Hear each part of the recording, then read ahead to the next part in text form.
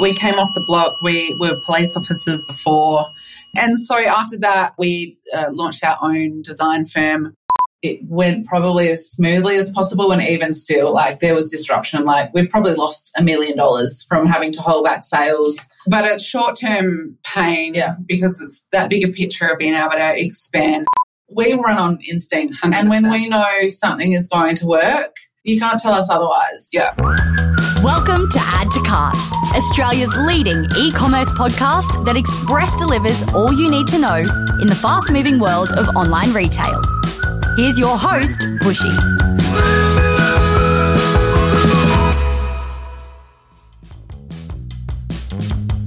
Welcome to another episode of Add to Cart. I'm Bushy and I'm joining you from the land of the Turrbal people, otherwise known as Brisbane, Australia. On Add to Cart, we welcome everyone to share and listen to e-commerce stories. The more diverse, the better. I want to especially welcome the traditional owners and the original storytellers of the land that we are on, our Indigenous and Torres Strait Islander listeners, to join us in our e-commerce conversations and our community. My guest today's career journeys have been colourful, to say the least. They've gone from being police officers to reality show winners. They're kind of household names in Australia now, to interior designers, and they're now talking on Add to Cart as the founders of the successful home and personal care brand, al.ive Body. Elisa and Lysandra Fraser started the brand al.ive Body in 2020, just as COVID hit Australia, and today they have 50 product lines, 750 stockists, and an estimated turnover of $22 million coming up in 2024. Today, we chat briefly about their success on the block back in 2013. It was 10 years ago now, but the pair have done so much more since then. They share their standout learnings from a recent warehouse relocation. They tell us how they approach decision-making as twin sisters and co-founders, and why forecasting is such an important aspect of their business. And quickly, before we get into today's episode, if you are a tech provider, a service provider, or an agency in e-commerce and you want to jump on and sponsor Add to Cart in 2024, we now have our sponsorship packages open. We are limiting the 2024 sponsorship opportunities to 2 gold partners and 5 silver partners. If you want to know what those sponsorship packages look like, reach out to me directly, nathan@addtocart.com.au. Elisa and Lysandra have offered listeners 15% off al.ive Body, so listen out for the code right at the end. But for now, let's get into the episode. Thanks to our partners, Shopify Plus and Signet, here's our conversation with Elisa and Lysandra Fraser, founders of al.ive Body. Elisa and Lysandra, welcome to Add to Cart. Thanks for having us. Yeah, thank you. Pleasure. Thank you for joining us. I know we are in the peak silly season right now. I appreciate your time. We're also in the peak block season right now, and I don't know if you guys really even want to talk about it because it's been 10 years since you've won the block, but it might be where some of our listeners first recognize you from and may be able to get a bit of a mental image of you if they're listening in their car. How do you feel 10 years on? Does it feel like a lifetime ago, or does it feel like yesterday? Oh, it's actually coming up to 11 years, and that kind of seems nuts. Yeah. It does feel like a lifetime ago. It does, because so much has happened since. Yeah, it's not one of those moments where I feel like, it feels like yesterday we were on it. It actually really doesn't. And our bodies remind us of that every single day. I think we're actually probably still recovering because we just haven't stopped since, and it's kind of never got off that train. Is it as brutal as it looks on TV? As in, the sleep deprivation, the pace and everything, it is that? And I think even more so when we were doing it, because the series that we did, we had to demo like hotel rooms, bathrooms. We had to pull out carpet and scrape vermiculite off of the ceiling. So before we'd even started that week, we had 8 rooms to demolish over that whole period. It was actually probably 16 because it was a full bathroom every single week. Unreal. And a full bedroom before you even actually started on the actual build. Insane. So it was way harder than anyone could ever imagine. Yeah. It was literally you would go to bed at 3 o'clock every single morning and you'd wake up at 6. So you were living on 3 hours sleep. That we did 17 weeks, the longest block in history. Wow. And then on that final Sunday, you were up for 48 hours before you were not sleeping. I definitely not have it in me to do it again. No way. What about to say, is e-commerce easy now after you've been through that? I think that's what it was probably a blessing in disguise that it was so hard now because anything seems easy from that. So take us on the journey from the block or beforehand, if relevant, in terms of how we got to what al.ive Body is today, which is a phenomenal brand in market, huge growth, and we're going to find out more about that. But what was the pathway from the block to launching your own brand? It wasn't straight away, I guess. We came off the block. We were police officers before. So after that, we launched our own design firm, which I think was about 5 years. What? That we were doing that before we decided to do Albert Park. Oh, at least. Oh, yeah. Yeah. 5 So years. about 5 years we had our own design firm, and then we decided to do our own project in Albert Park, our own build, an investment. And I guess that's kind of where the idea was born when we were forced to style these bathrooms and we were shopping. Do you remember going out shopping and we couldn't find anything that hadn't been seen before. Yeah. And why did you go straight to the bathroom? Obviously you are renovating whole houses here, what you've launched with and obviously expanded since then, but you launched very bathroom specific. I think it was that realisation of, and I remember it vividly, we're in Melbourne and I was just like, bloody hell, we don't have time to go out looking for this piece that we can't find. And then that was that. It wasn't thought about again until we got home back to Adelaide and the project didn't go to plan. We bought in peak period, holding costs were phenomenal, and then the market crashed. So we actually didn't make money on that property. And if we'd have made money, we would have just gone on to the next project. So everything happens for a reason.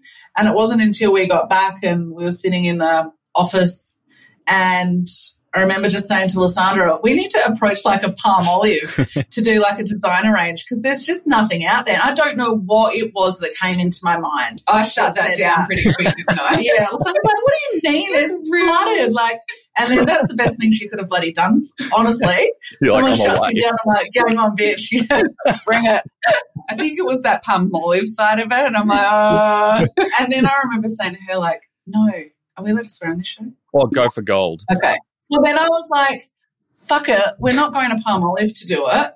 Let's do it ourselves. Yeah. And so, I spent 6 months just deep diving into the world of bloody manufacturing and logo design and trademarking and that's the end of it, really. It feels like you're not afraid to take on totally new challenges that are outside of your comfort zone. Obviously, police officers to interior designers to reality show to creating your own brands. What gives you the confidence to go, actually, no, I'm not going to go to Palmolive. I'm going to create it myself? Yeah.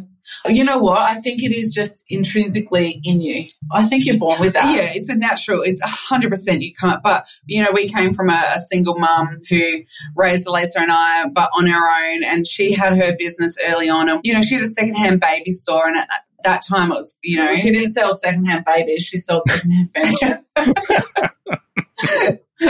And, we were always in the back end of that, cleaning prams and cots and just following her around from such a young age. And because we didn't really come from a lot, Mum's kind of struggled our whole lives. It was just, I think that's what instilled that work ethic to work hard to get things that you want because nothing was ever handed to us. And I think as well, we know that we will outwork anyone or anything that we have to achieve something. So hard work was certainly doesn't scare us. But, it was a big risk. Lysandra sold her house to put money into the business. Yeah. And that's risky. But I think we run on instinct. 100%. And when we know something is going to work, it's like you can't tell us otherwise. Yeah.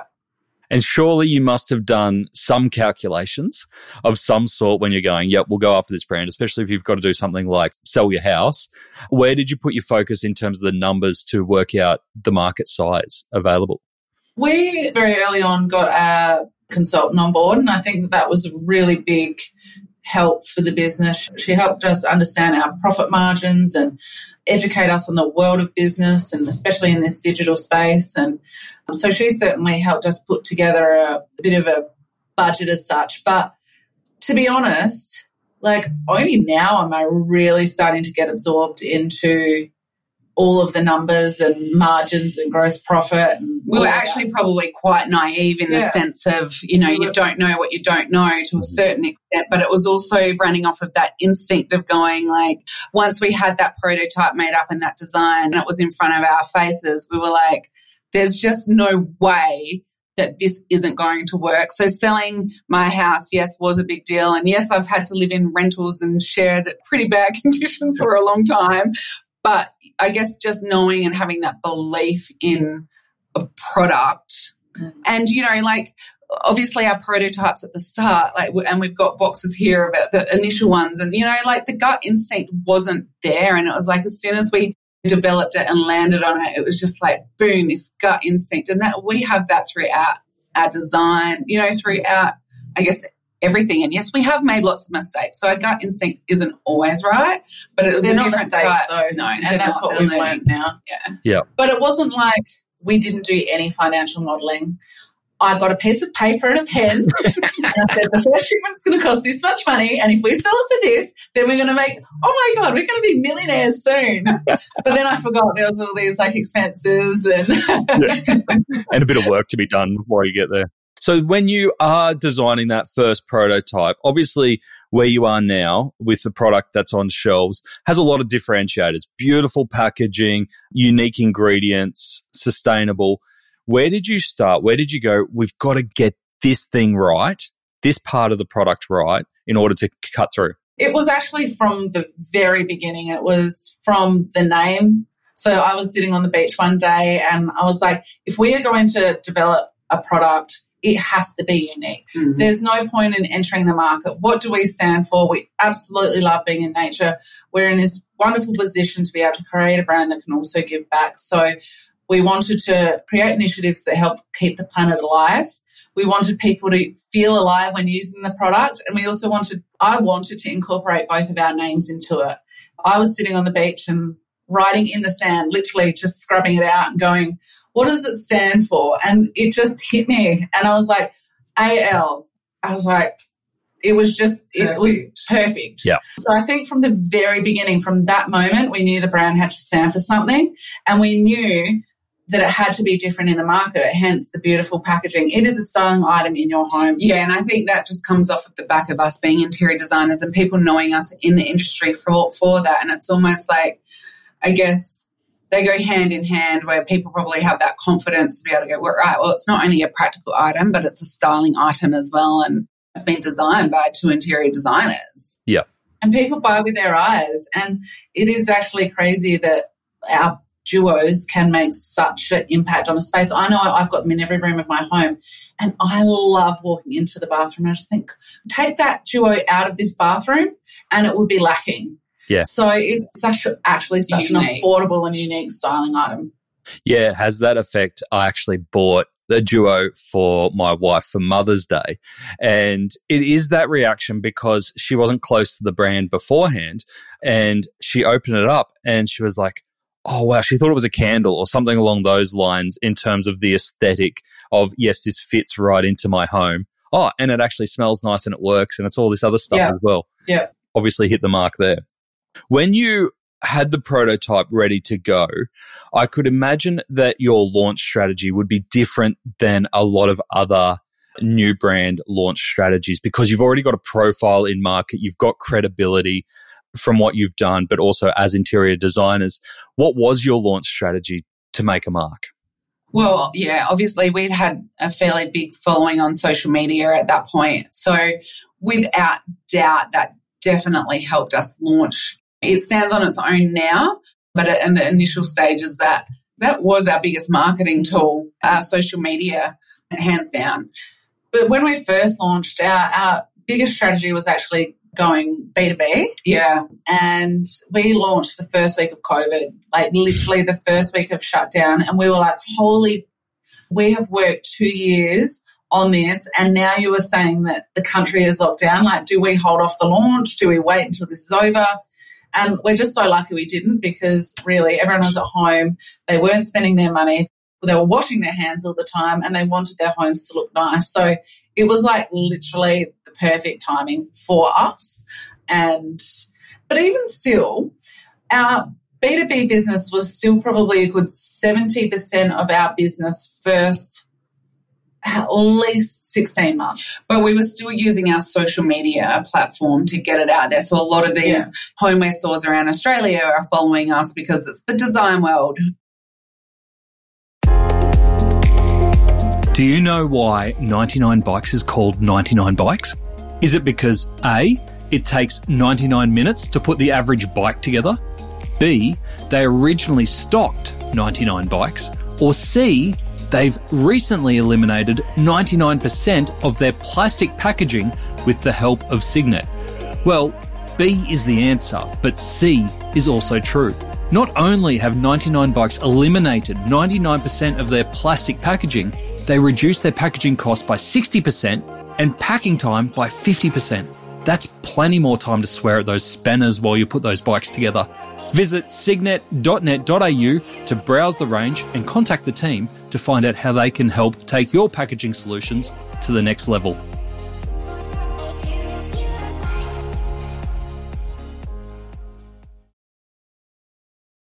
That is incredible that you could launch a hand wash brand in the first week of COVID.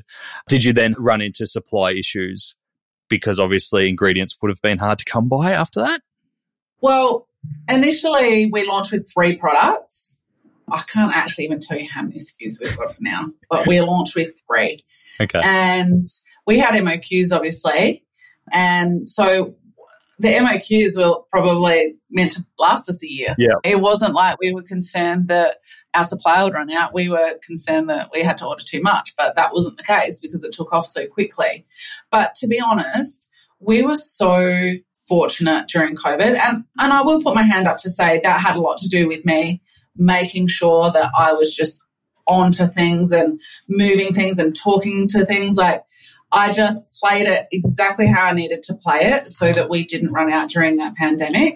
And, I mean, sometimes a shipment might be a couple of days late and you're forced to be out of stock for a couple of days, but we didn't have any, sellouts. We didn't have any supply chain issues. It all actually went very to plan, but that's because we were very organised as well. Yeah, I think what it does, it changes your mindset moving forward as well with the pandemic. You might only have to order 3 to 4 to 5 months ahead of time. Obviously, COVID hit and businesses had to change how they looked at it, that safeguard in case it was to happen or is to happen again. Yeah, like over ordering and holding on to more stock than what you used to. But people did what they had to do, and that's what they probably held, double the stock that they had to just in case.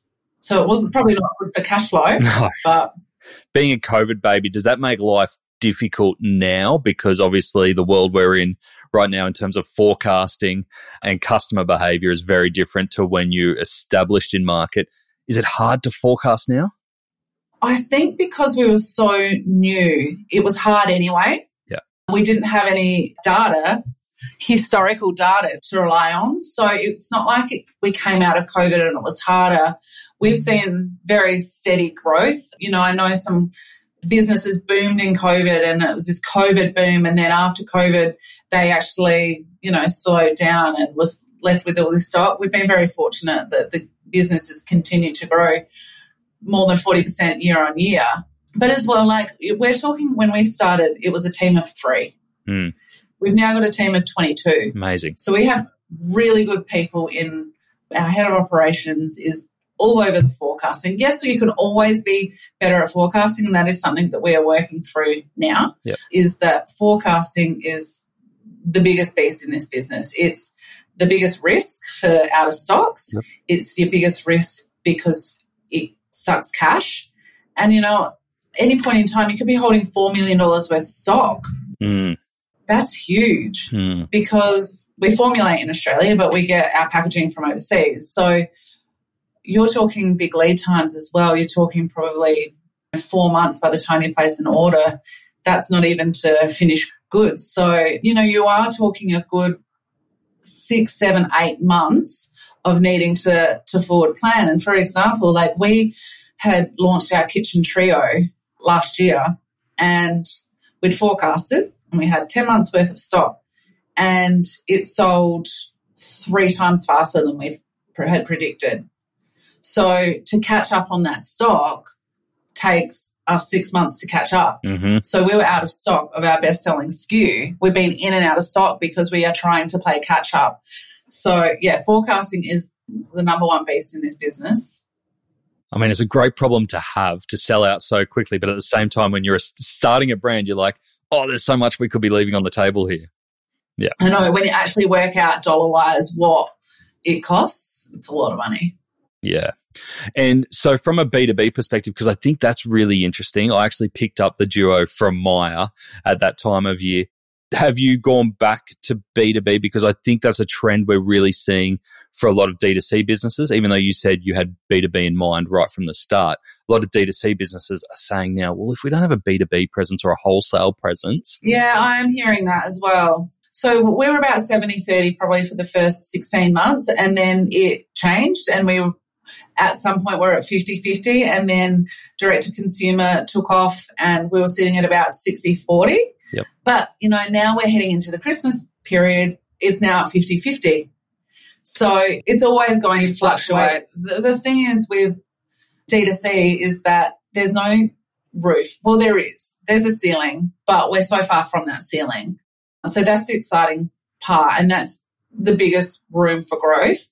But it's funny because profitability-wise, they're actually very similar because you obviously get you get better rates when you're sending more to your retail stores. So, we're learning a lot more about it. It's interesting. It's always evolving. Yeah. Because then you take on your majors like Maya, which changed the story for our trade. Yeah, so it's very, I can imagine too, you'd have to be pretty careful or selective with what retail partners you go into, given the brand image that you have, that you probably don't want to be just plopped down next to a palm olive, right? You want it to be represented in a nice setting. How do you select that? That's one thing we've always tried to maintain within the brand is that whoever stocks al.ive, it has to align with our design aesthetics. And I guess we vet every, application that we get coming through because it does have to align to our brand. And we are very protective of that. What are the non-negotiables for you? It's got to be aesthetics straight up, doesn't it? It's aesthetics 100%. Yeah. Would we feel proud to have our product in that store? Okay. We also do offer a postcode exclusivity too, so it's not everywhere. So at the moment there's a 2-kilometre postcode exclusivity. We are always we're always revisiting that because obviously you don't want to stunt your own growth as well. Yeah. So it might be that a florist can have it in the same postcode that a homeware stores can have because they're not different customers as well. So, and they're not going to stock the whole range. So it is that fine line. Yeah. And speaking of range, you have expanded range pretty significantly over these years. Recently, I saw that you've got the baby products now. You've got a great gifting set available for Christmas. Where do you envision al.ive Body being able to go? Where do you have permission to play? We have permission to play in every room of the home. Yeah. Okay. And we really are nearly there. So we started off in our body range, which was the hand and body wash. We then launched baby. We then launched our essentials range, which has a little hand sanitizer and the hand balm body scrub. Then we moved into home fragrance. Yeah, home fragrance, candles, diffusers, and then we sprays. Moved into kitchen, which has been a massive category for us. And then we moved into home cleaning just recently. Wow. I got to tell you, they're the best damn cleaning products you'll ever use. And they look stylish. I bet they smell good. Oh, they smell good. Yeah, they have to smell good. How many years have you been going for? 3.5. It's not a bad expansion for 3.5 years. Yeah. Yeah, and we've got a couple of really big category expansions that we're working on as well, which I think will really change it up for us as well. Awesome. And I know that from a packaging perspective, obviously beautifully designed packaging, but you also do refills to try and cut down on the amount of waste. Can you tell us how that works? Yeah, so we decided very early on that a part of us being a sustainable brand that we would introduce refills into our range. And so we offer a litre pouch and you can refill your bottle twice. It says 85% less plastic. And also it's just so damn convenient. You literally put it in your cupboard and you fill it up. That could last you an entire year. Yep. So now the movement that we're seeing, and we're always constantly assessing what we're doing from an eco and a sustainability standard in the business. We want to make sure 98% of our packaging is recyclable, and that is the question that we ask every single time we develop a new product. Is it 100% recyclable? Now, back in the day when we had Red Cycle, everyone was using refill pouches and you could recycle them through Red Cycle or TerraCycle. Now that that's actually no longer, there's a lot of businesses that are facing exactly what we're facing, that we're trying to be sustainable, but now no longer can these be recycled. So there's always going to be this changeover period. So we're working as quickly as we can to come out with a refillable bottle that is made from 100% recycled plastic. Cool. And is 100% can be recycled. Yeah. recycled. So it's always at the forefront of our business, and we'll always pledge that. And we've always said from day dot that we will never use palm oil in our products, and that has come at a cost. Yep. It's more expensive, it's harder to formulate, but that's our non-negotiable. Yeah, nice. We will never formulate with palm oil. Yeah, great. On the Red Cycle piece, obviously that was a big blow when it went under. Have you heard anything through the industry around any alternatives, anything coming through that might take its place? You hear whispers every now and then, but nothing set in concrete. I mean, it's pretty disgusting, isn't it? That the government it's not a priority. Yeah. What is it? Net zero by 2050, and no one's there's no initiative out there. It's rubbish. Yeah. They spend their money on all this other stuff. And everybody was getting on board. Everybody was red cycling. You had 3 components in your bin. I literally designed my brand new kitchen. Yeah. I have 8 bins. I've gone over the top because I was committing to it. Yeah. And now all of a sudden it's sitting there and I'm like, I'm not filling that up now. Yeah. Yeah. I was hoping you might have had an inside word on something that might be coming through that we haven't heard about. So we've heard the incredible growth story, and like we said, it's been 3.5 years, so you've achieved so much in that time already. And with that comes making some big decisions, I could imagine, pretty quickly. I saw that you've just hired your first general manager. You've moved your warehouse around. How do you guys make decisions? Oh, bloody hell. Your face when I said that. Honestly, moving a warehouse of this scale could sink a business. Tell us about that. Bloody hell. Our poor head of operations. Poor Pete poor just everybody, because it has been 4 months of hell. Okay. We're now on the other side of it, thank God, but it's not fun. Yep. We needed to, because we 3PL, our current warehouse just couldn't keep up with our orders. It was going to stunt our growth. Okay. So we had to make the move. It was, we're very, very fortunate that we've got such an amazing team. It went probably as smoothly as possible, and even still, there was disruption. We've probably lost $1 million from it, just from having to hold back sales. But it's short-term pain, because it's that bigger picture of being able to expand, and they were just holding us back. So you were moving a warehouse from South Australia, and where did you move to? To Melbourne. We moved to Melbourne. Okay.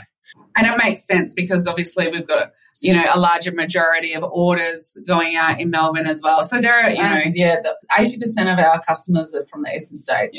Yeah. So now they're getting them really quick. We're getting reviews starting to come saying, oh my God, I got my delivery really quick. So and now we order them, and it's they're taking 2 days. What? We can't go down to the warehouse and stock up anymore. That bloody al.ive company, leaving Adelaide in the dark again. What's going on? What advice would you have for other founders who might be considering a warehouse move? What were some of the lessons that you took out of it that you go, actually, learn from? Make sure you've got a head of somebody leading that is experienced and knows what they're doing. If they don't, you can hire external agencies that can do this for you. It costs a lot of money, but it's worth it in the long run, because, like I said, we're very, very fortunate that our head of ops is just so capable. But literally she was working like a dog for 4 months you lived and breathed that. Well, that's just it. You still have to research all the warehouses that you're going to. You can't just move to one warehouse without, doing your homework to see whether they actually have the capacity or the capabilities to extend it. Because you might actually, that move might end up being worse than what you already had. So you want to be doing a tender. So you need to go through a really stringent tender process, which is what we did. Like there was like 6 potentials on the table, and then each time it was like, no, they can't meet this, off the table. There's down to 3. They can't offer this. You go over, you meet with the team, you look at the warehousing, you look at their systems, you look at their technologies, all of their integration, and then you finally get to, and then obviously if you can ask for references, that's a big thing as well.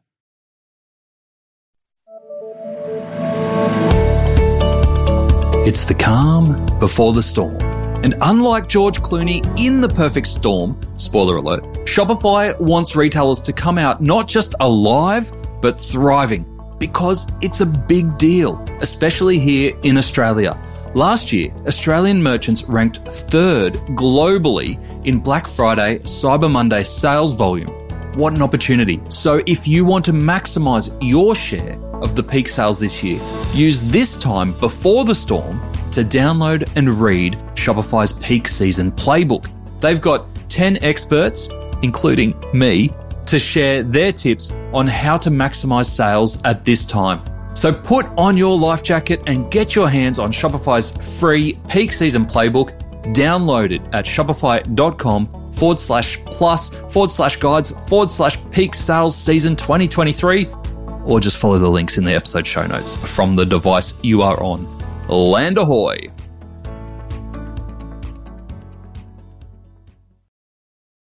As founders coming together, we talked a lot about the initial gut feel of, fuck it, let's go. How do you make those decisions now, those major decisions? How do you make them together? So I am the CEO of al.ive Body, and Lysandra is CEO really of our interior design business. We come together for the really big decisions, and then we let each other run day to day. Yep. Lysandra obviously still has all of her head over all of the design and concepts, but we had to divide and conquer. It couldn't have worked any other way. There's just too much going on.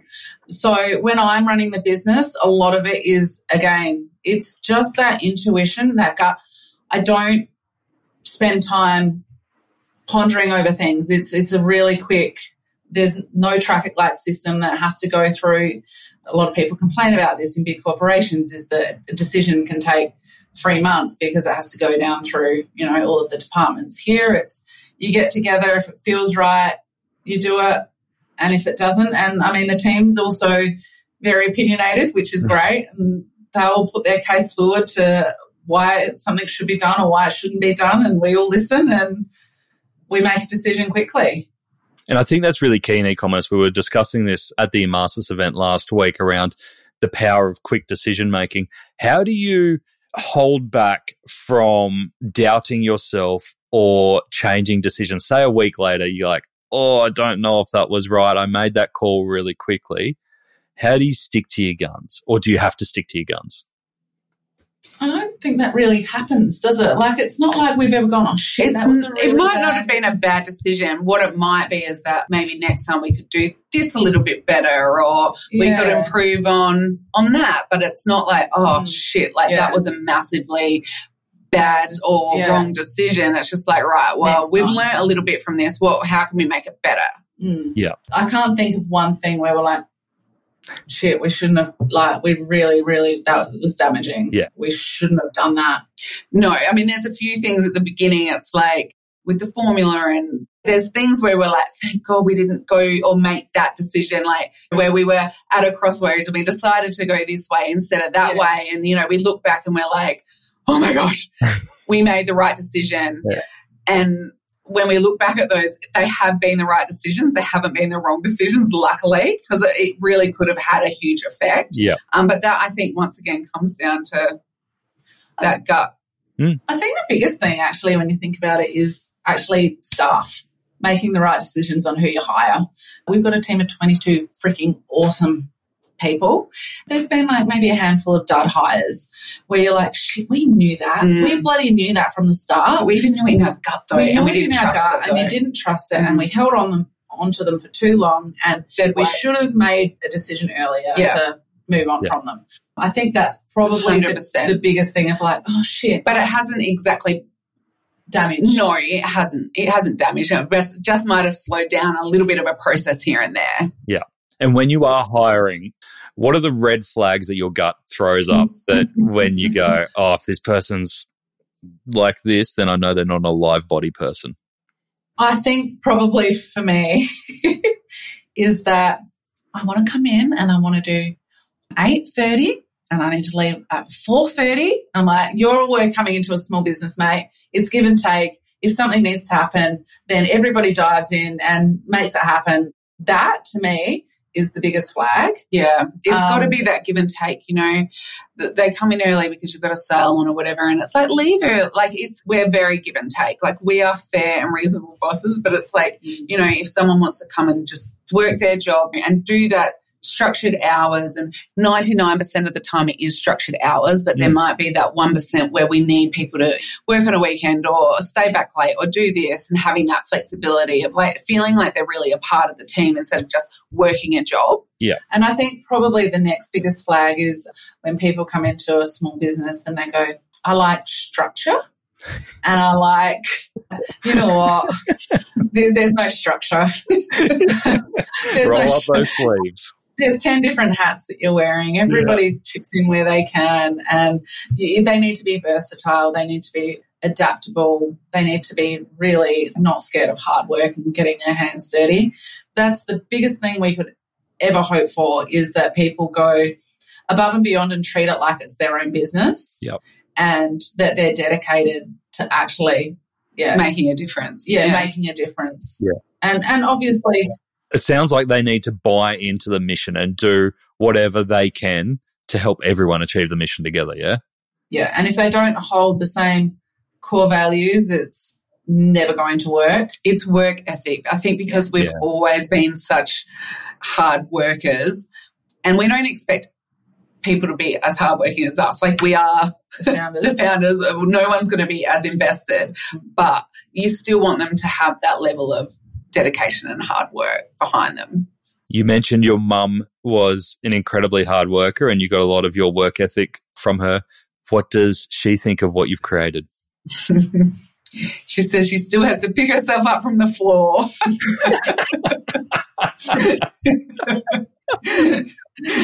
She's incredibly proud. Yeah. Yeah, that's awesome. All right. Well, we should talk some e-commerce while we're here. I saw that you recently moved over to Shopify 2.0. What was the reason for that, and how did that move go?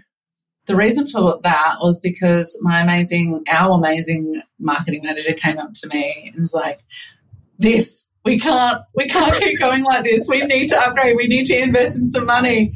She was obviously finding it, well, the whole team, e-com team, was finding it very restrictive. We hadn't updated our theme since 2020, and they were just finding every single time they wanted to run a promotion or do an upsell or anything like that, it was all had to go through a developer. It was clunky. It was expensive, just for the basic functionality.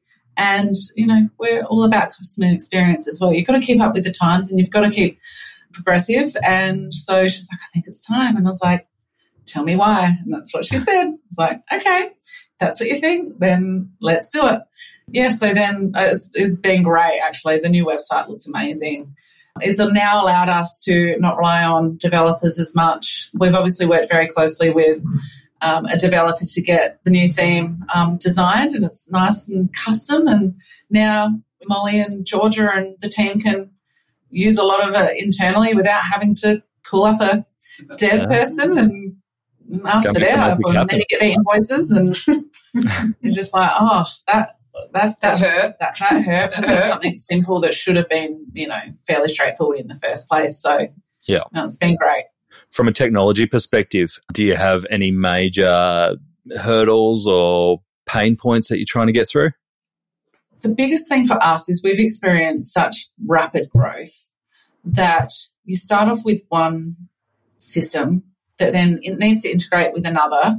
Then you outgrow that system, and then you need another system, and the integration isn't so great from that to that, and then they stop talking to one another. And I guess at this point in time in a business, this is where businesses spend money on investing into an ERP system so that they're all integrated and talk to one another. And I think there's definitely challenges from all departments. Yeah.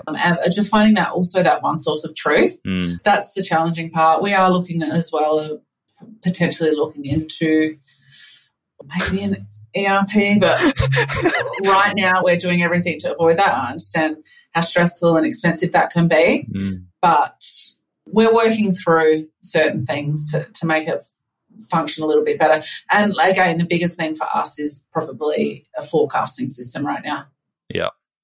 Your face and your tone was exactly the same when you said ERP as when you were talking about your warehouse project. You're just like, we can't do warehouse and ERP. We won't have team left. They'll leave. All right. So what's coming up over the next, say, 12 months for yourselves and al.ive? Well, we're working on a very exciting category, which we can't talk about, but it's really freaking exciting. That's a little bit of a long road ahead. It's not in that. It's probably 18 months away. Cool. Under the same brand? Yep. Under the same brand. Right. A new category. And then we'll obviously look at going, or hopefully expanding internationally at some stage too. That's the ultimate goal. We need to get better cemented in New Zealand first. We do actually currently sell to New Zealand, direct to businesses in New Zealand. It's just a bit clunky, so we need to warehouse over there. Yep. We need to understand. We're using New Zealand as a little bit of a trial and a test to make sure that we understand international and customs perspective and forecasting and what have you. But yeah, I mean, that is our ultimate goal. al.ive body needs to be worldwide. World domination, baby. Here we come. I've got no doubt that with your mindsets, it's going to happen. Yeah, it will. Will happen.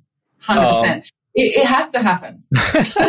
We just need the block to be aired in America, and then we can go on and do it again. And then, that's the best thing. The brand just stands on its own now. Yeah. People are like, oh, you're the girls that own al.ive body. It's not even anymore. You girls were the girls on the block. They talk about the brand, not the block, which is bloody awesome. Well, they talk about both. It would be nice when they stop talking about the block.